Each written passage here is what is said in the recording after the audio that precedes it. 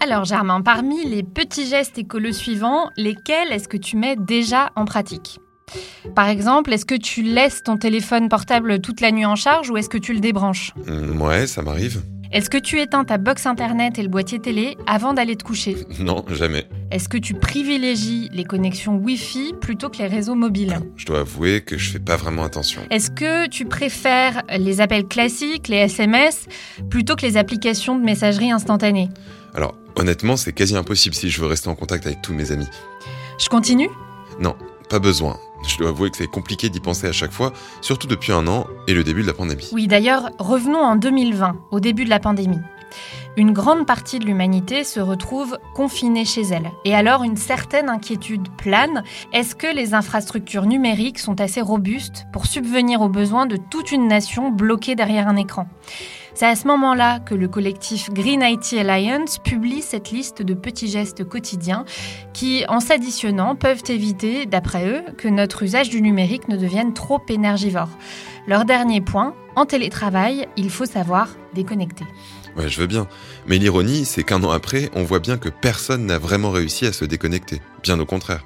Avec la pandémie, les usages numériques ont littéralement explosé, que ce soit pour le travail ou le divertissement. Le trafic Internet quotidien a augmenté de 35 à 60% selon les pays. Or, le numérique représenterait déjà près de 4% des émissions de gaz à effet de serre dans le monde. Alors, quand la planète vire au rouge, comment verdir le numérique ? Orange vous présente le Mémo. Bienvenue à toutes et à tous dans le Mémo, le podcast qui décrypte pour vous la société numérique à travers les médias. Green Tech, Green IT, Fair IT, numérique responsable, Low Tech, vous avez sans doute déjà croisé l'un de ces nombreux concepts qui placent tous la responsabilité écologique au cœur de l'innovation. Ils visent généralement soit à diminuer l'impact environnemental des usages numériques, soit à agir sur la production et le cycle de vie de nos appareils pour réduire leur empreinte écologique.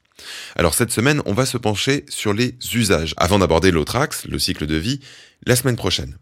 Pour commencer, Marine, une question peut-être un peu naïve, le numérique peut-il pas justement nous aider à trouver des solutions pour faire face à la crise environnementale ?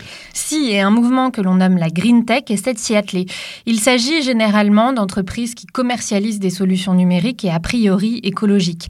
Je lis dans Forbes que l'Europe se place en chef de file dans ce domaine, avec notamment la France qui, en 2016, a lancé une initiative sous l'égide du ministère de l'Environnement et de la Transition écologique pour dynamiser le secteur.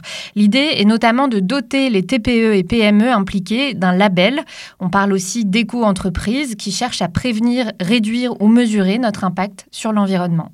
Est-ce que tu peux me donner un exemple ? Eh bien, il y a AirSpec, un moniteur portable qui mesure la pollution de l'air en temps réel. Je lis dans The Lancet, la revue scientifique médicale britannique, que ces avancées technologiques changent la donne pour les chercheurs.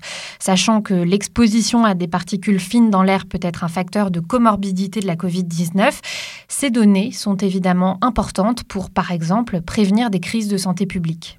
D'accord, mais si je comprends bien, l'usage de la technologie elle-même peut être énergivore, ce qui gâcherait donc son effet bénéfique. D'ailleurs, quelle est la part du numérique dans la pollution exactement ? Je lis dans Le Monde que le numérique représentait 2% du total des émissions en 2019 en France. Mais ce qui est inquiétant, c'est son rythme de croissance, comme le relève le quotidien. Je cite, « Ce chiffre pourrait s'accroître considérablement dans les années à venir si rien n'est fait pour réduire l'impact du numérique de plus de 60% d'ici à 2040. » Et est-ce que ces chiffres comptent aussi l'extraction des métaux rares nécessaires à la production des appareils et les déchets électroniques non recyclés ? Oui, ces chiffres incluent la fabrication des équipements et les coûts environnementaux associés, mais 56%, soit un peu plus de la moitié de cette empreinte écologique, vient de l'usage qu'on fait de ces équipements tout au long de leur vie. Ouais, par exemple, mettre des pièces jointes très lourdes dans un mail. Ça peut paraître assez abstrait pour la plupart des gens, mais en fait, ça consomme de l'énergie.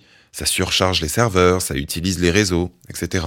En effet, et l'accumulation et le stockage inutile des données est une des premières problématiques dans ce domaine.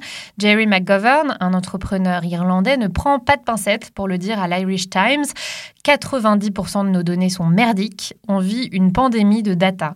Selon le même journal, stocker ces données dans le cloud consomme 200 fois plus d'énergie que de les garder sur un bon vieux disque dur. Tu veux dire que garder en ligne ces photos de vacances que je ne regarde jamais, ce serait une mauvaise idée ? En tout cas, pas d'un point de vue écologique. Il y a un autre axe, c'est le streaming. Le think tank français The Shift Project a publié l'un des rares rapports à ce sujet en 2019 et les chiffres sont frappants. La vidéo en ligne génère 60% des flux de données mondiaux et plus de 300 millions de tonnes de CO2 par an, soit autant que l'Espagne.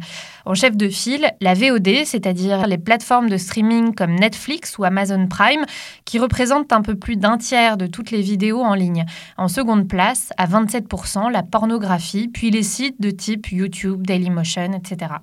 Et ce rapport date de 2019, soit bien avant le boom mondial des visioconférences qui viennent se cumuler à ces flux de données. Oui, il reste à comptabiliser et intégrer les nouveaux usages qui se sont développés massivement ces dernières années. Mais alors, c'est quoi la solution? L'abstinence numérique? La sobriété numérique, c'est ce que je lis dans Uzbek Erika. La France est d'ailleurs l'un des leaders dans la conception de sites dits éco-responsables. Geoffrey Dorn, designer, pose plusieurs pistes. Héberger son site sur un serveur qui consomme 3 fois rien, laisser tomber les CMS usines à gaz et les bases de données ultra lourdes, ne surtout pas abuser des JavaScript hyper lourds, utiliser moins d'images et essayer de les compresser le plus possible, ne pas mettre Google Analytics, ni de cookies, ni de publicité.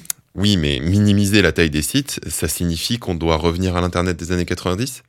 Enfin, je pense à ces sites en HTML ultra légers, mais quand même un petit peu désuet aujourd'hui. D'après Bella Lotto, fondatrice de la Maison de l'informatique responsable, il faudrait d'abord, je cite, faire le deuil du clinquant. Un exemple concret, c'est le site de Low-Tech Magazine. Une interface simplissime, pas de logo, une police par défaut, des images bicolores, le tout hébergé sur un serveur alimenté par un panneau solaire sur un balcon à Barcelone. À en croire Chris de Decker, le fondateur du site et propriétaire du dit balcon, c'est un retour vers le passé, mais peut-être aussi l'avenir qui nous attend tous, qu'on le veuille ou non. Il déclare au magazine bimestriel Socialter que la croissance actuelle de l'infrastructure d'Internet n'est pas soutenable. Dans 50 ans, nous serons heureux si nous pouvons encore utiliser les fonctionnalités basiques du réseau, comme consulter des sites web ou envoyer des mails. Oui, mais la plupart des sites ne peuvent pas aujourd'hui se permettre d'être hors ligne la nuit, comme c'est le cas par exemple pour Low-Tech Magazine.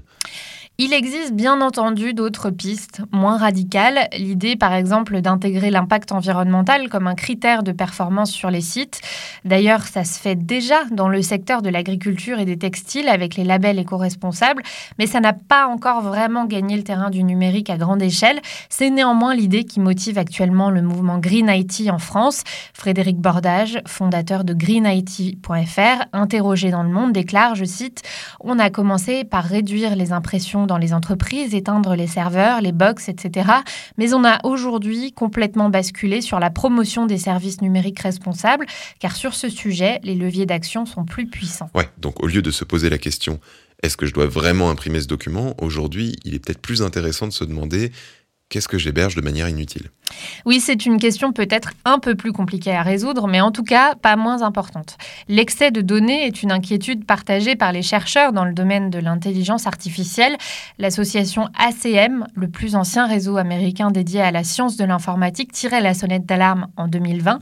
La recherche universitaire autour de l'IA devient de plus en plus difficile, voire impossible sur un grand nombre d'algorithmes, notamment de traitement automatique des langues, que les auteurs de l'étude qualifient de rouge car trop énergivore et coûteux.